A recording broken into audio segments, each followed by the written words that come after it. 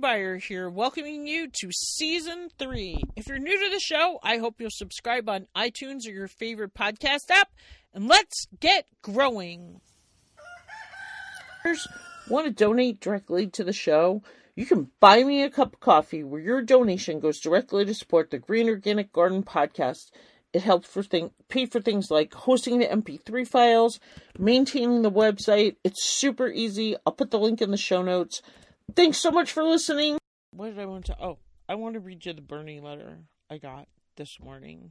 So, the other day I posted about joining me for a minty mocktail. And I've been concerned because I do support paying workers $15 an hour, but I've also been thinking about, well, how could poor Erica, who started her, new fledgling little nursery, possibly pay someone in Eureka $15 an hour?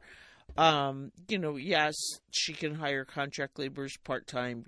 She's not ready to go there, but there probably are lots of small businesses that can't. But what I don't understand is places like Walmart, Costco, UPS, Town Pump. I got on some website the other day and was researching who are the top 20 employers in the state of Montana. So those are the top employers. And Bernie Sanders sent out a thing about Walmart this morning and how, the Walton family is the wealthiest family in the country, worth more than $200 billion, which is more than the bottom 40% of Americans combined. Yet somehow they continue to oppose the idea of paying their workers a living wage. They think the taxpayers in this country should have to subsidize the needs of their low-wage workers who are forced to go on food stamps, Medicaid, and other forms of public assistance. This is a family that has made more than $50 billion during the pandemic, yet many of their workers reported going into work without the protective gear they needed that same pandemic and fewer paid leave they can use. Where's the part? This is a family own a 4,000-acre ranch in Texas, have a $25 million two-floor condo on New York's Park Avenue. That wasn't the part. In 2005, Walmart was forced to settle a child labor law case the same year they paid a settlement for denying workers meal breaks. 2016, found to have using sweatshop labor. 2017, sued by female employees for discrimination based on gender. Here's something you might not know. Despite all their wealth, Walmart family is the largest welfare recipient in the country. While they make these huge profits, buy their cars, their art, their homes, and more, they pay their workers wages that are so low, Walmart workers need distressing levels of public assistance just to get by. A 2020 study by the Government Accountability Office found that in Arkansas, where Walmart was founded and has its headquarters, 1,318 workers receive SNAP benefits, which is 3.1% of the state's total SNAP recipients. Another report showed that in 2013, Walmart cost taxpayers, that's you, more than $6 billion in taxpayer-funded public assistance. And just 4 years later, for good measure, Walmart gave more than $8 billion in stock buybacks. And this upsets me because Greg Giaforte wants to offer stock buybacks to tech companies or whoever the heck out-of-stater, which if Walmart in Arkansas isn't an out-of-stater and employs between 500 to 1,000 people here in the state of Montana, they can't pay them $15 an hour, but they gave $8 billion in stock buybacks. Tax-funded public assistance is what that means. This is all possible because of low wages they pay their workers in compliments of U.S. taxpayers.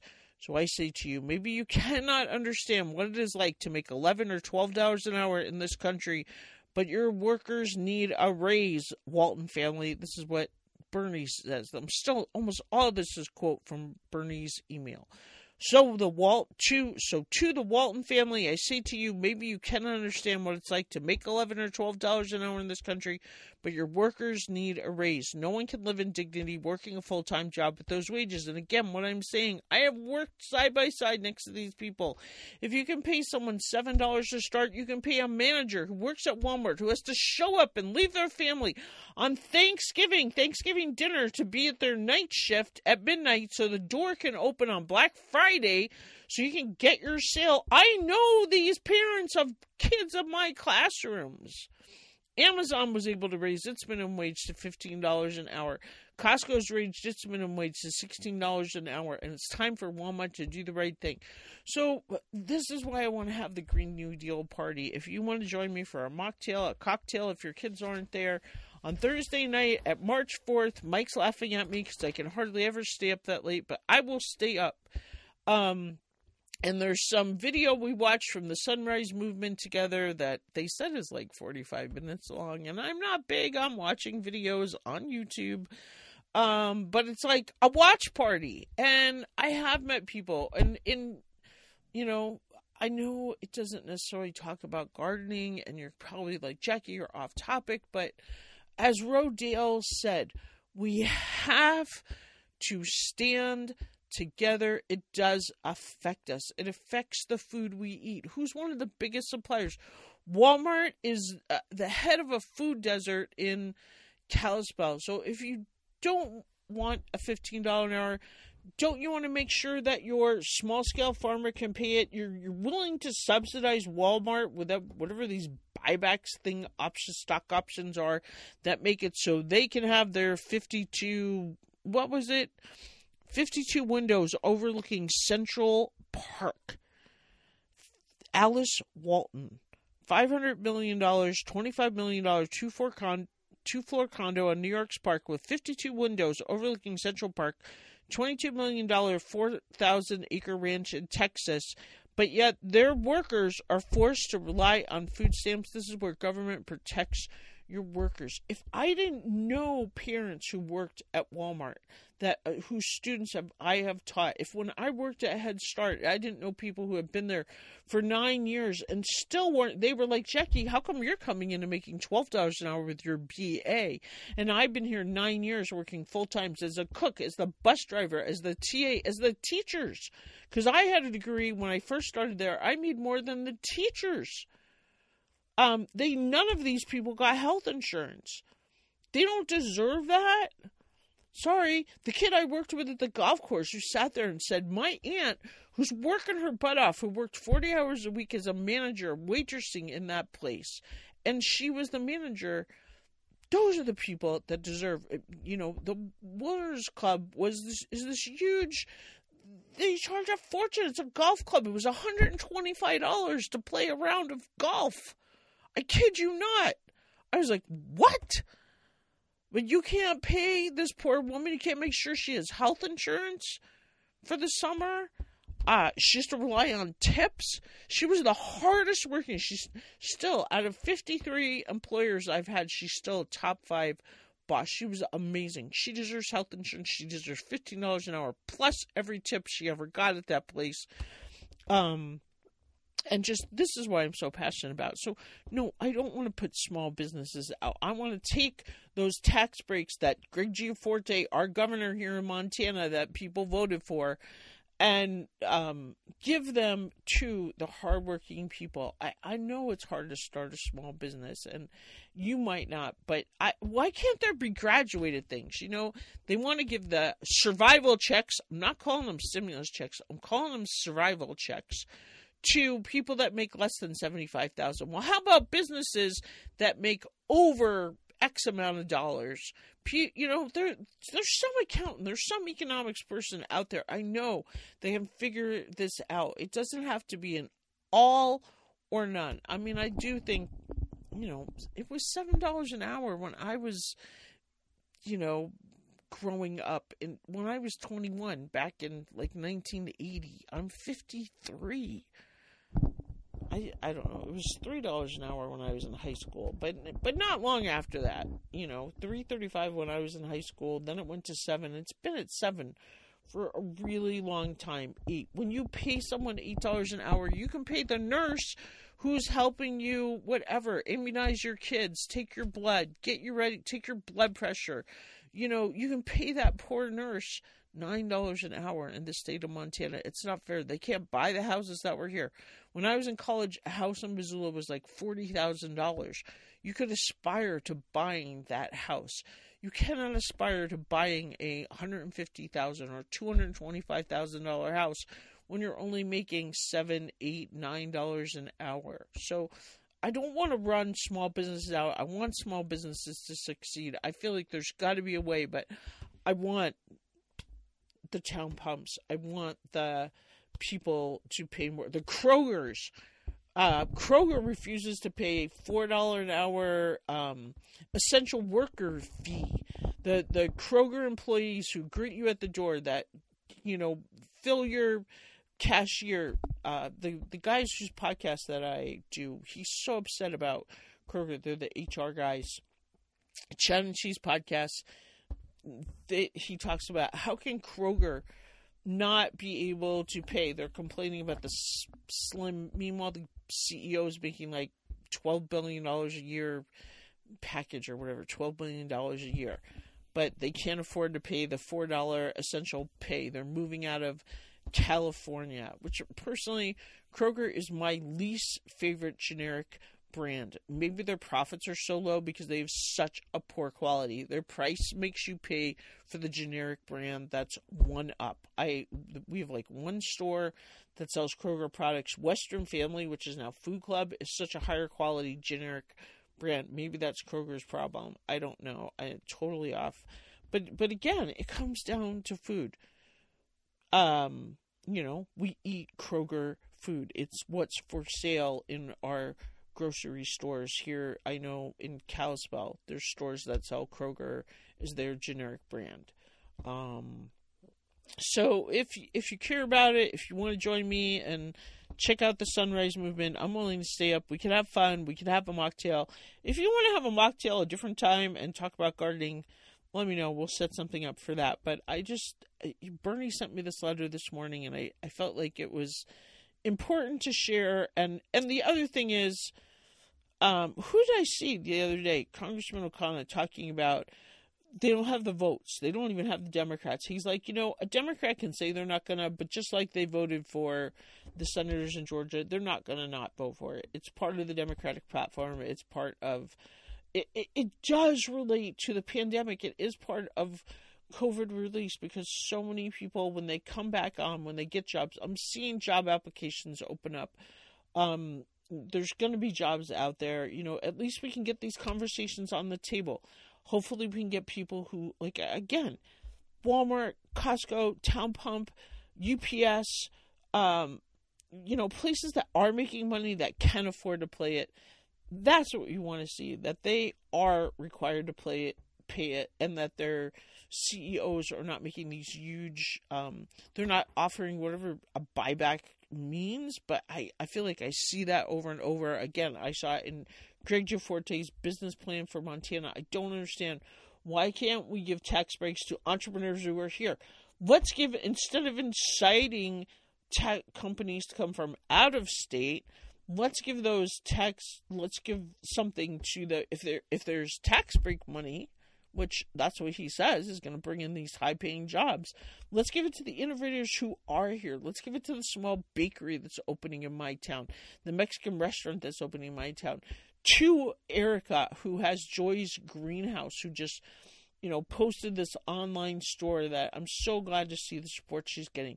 She's following the Bootstrap Farmers, great model. If you didn't listen to Erica Tucker, you got to listen to her show. It's just awesome if you have thought about starting a small business. I love her business model because it's over June. Like, I looked at her Facebook page in June 22nd, I think, last year.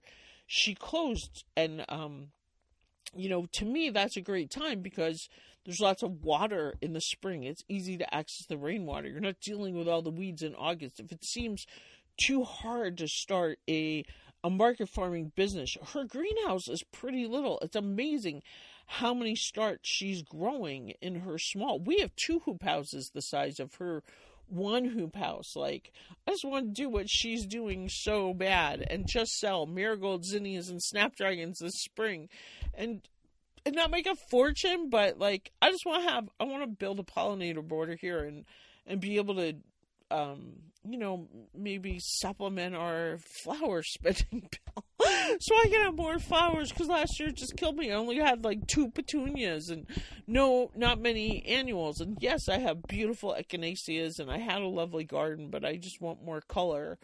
And I couldn't afford, like, I found the $65 I sent her, and I went through my pictures and was like, I wanted to give her more, but I couldn't afford to give her more, and I wanted more color all summer. I was like, I need more marigolds, and the marigolds are going to keep my pests down, so it does all relate.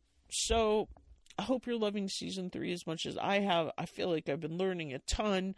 I just got off the phone with these great apple guys from Johnny's Appleseed. I talked to this apple orchard guy in Vermont whose episode's about to release, who started with his little car and like a few apples and delivering. Like, it is possible, and now over 20 years, now he has this huge, I think he makes like 250,000 apple pies and sells them all over Maine and Massachusetts, and his story is just amazing. And you might be like, why is this on here? But I know a lot of my listeners, like, I was going through, what are the barriers people have had? And a lot of people have said their barrier is knowing how to start a market farm. So I've been trying to bring a little bit of those episodes. I know a lot of people are interested in getting greener. I was talking to these guys before a little bit of how I've been interested in posting things for kids. I'm sure teachers are out there wondering, how can we, incorporate more outdoor time this spring with COVID for our students. Like, I just feel like, let's forget the standardized tests. Let's give teachers a shorter day. Let's, like, what about this idea? I was thinking, like, at the school I taught at last year, there was a north bus and a south bus. So why couldn't, like, they just went back to school full time in February 1st. Like, instead of the kids going every other day, why couldn't the north bus families go in the morning and the south bus families go in the afternoon, so the buses weren't driving? I know there would have to be that cleaning space, and it would have required some shifting of, but the way, like, he managed to run on a 4-day school week. Because he ran his school on a 4-day school week, he was able to pay TAs more, pay school bus drivers more, but also we were able to have more TA help. He was able to have more specialists. The kids got to go to PE every week. 2 days a week. They were able to go to music 2 days a week. They were able to go to library 2 days a week. Whereas the kids in other schools I've taught, they went to PE once every 8 days. When I taught PE to kindergarten and first graders, I had the kindergartners for 20 minutes, first and third quarter, and the first graders for 20 minutes, second and fourth quarter. I didn't even get them once a week. I only got them 2 quarters. They alternated. Kindergarten one semester. There's other options. Maybe we could have picked, what if kids only went 4 days a week? It would reduce some pressure on teachers. Instead, we're going to add in the pressure of standardized teaching, which, who does that favor? The kids who have been in the classroom the whole time. Who are the kids who have been in the classroom the whole time? The rich kids who had access to, what are the Chicago teachers complaining about? They privatized their custodian, so there's a guarantee they're even going to have a custodian every day. Well, how do you clean? How do poor parents, even pay to wash their, do you know how hard it is? I think that's part of why I'm so passionate about, I want a Rockstar Millennial Foundation that gives washing machines, because I've seen parents struggle to send their kid to school in a clean coat.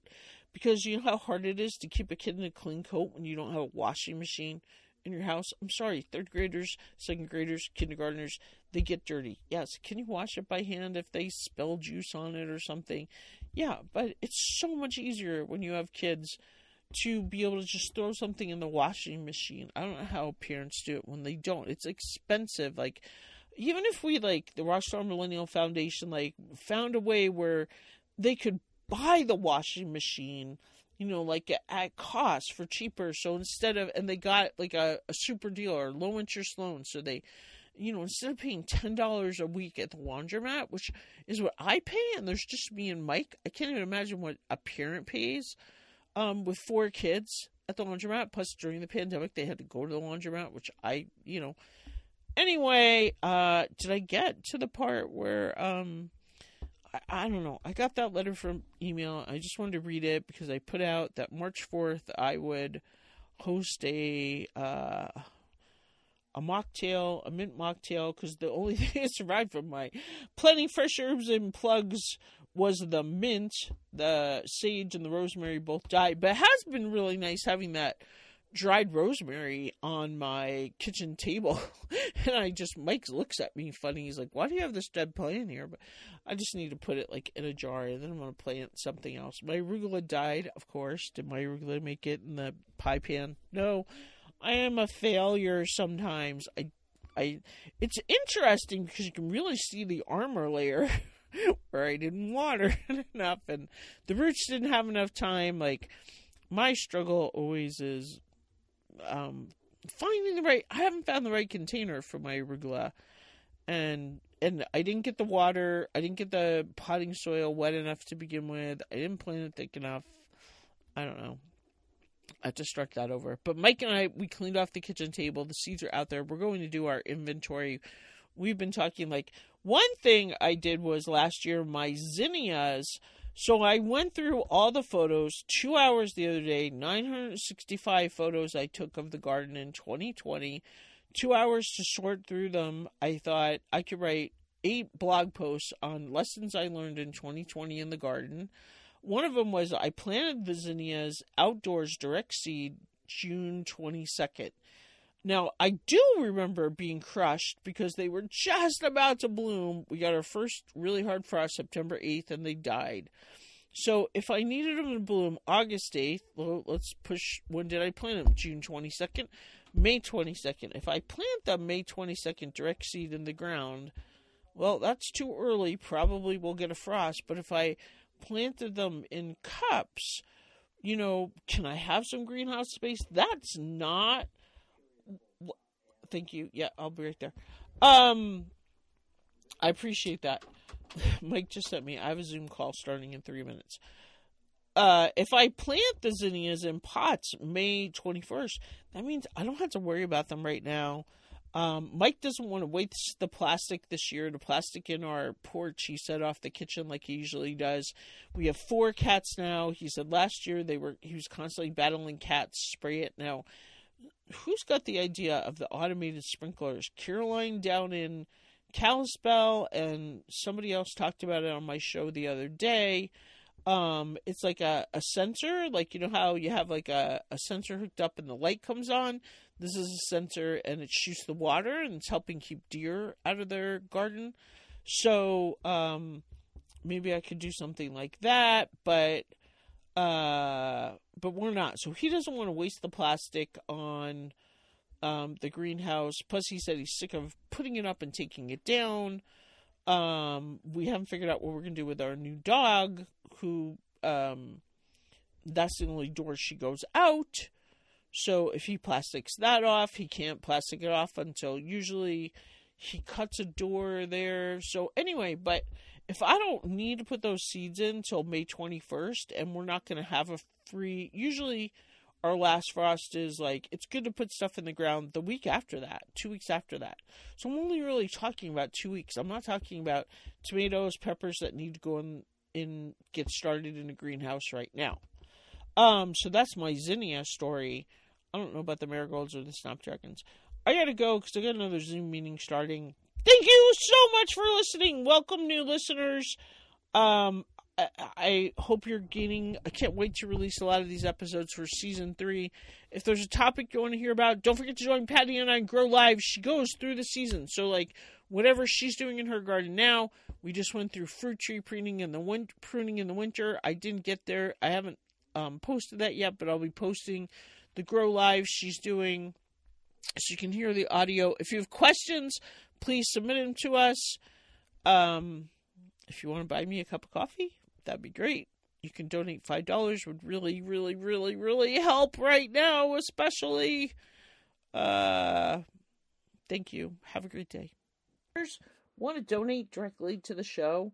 You can buy me a cup of coffee where your donation goes directly to support the Green Organic Garden podcast. It helps pay for things like hosting the MP3 files, maintaining the website. It's super easy. I'll put the link in the show notes. Thanks so much for listening. Do you know someone who would benefit from the Organic Gardener podcast? If you like what you hear, we'd love it if you'd share the Organic Gardener podcast with a friend. Thanks again for listening, and remember, grow local.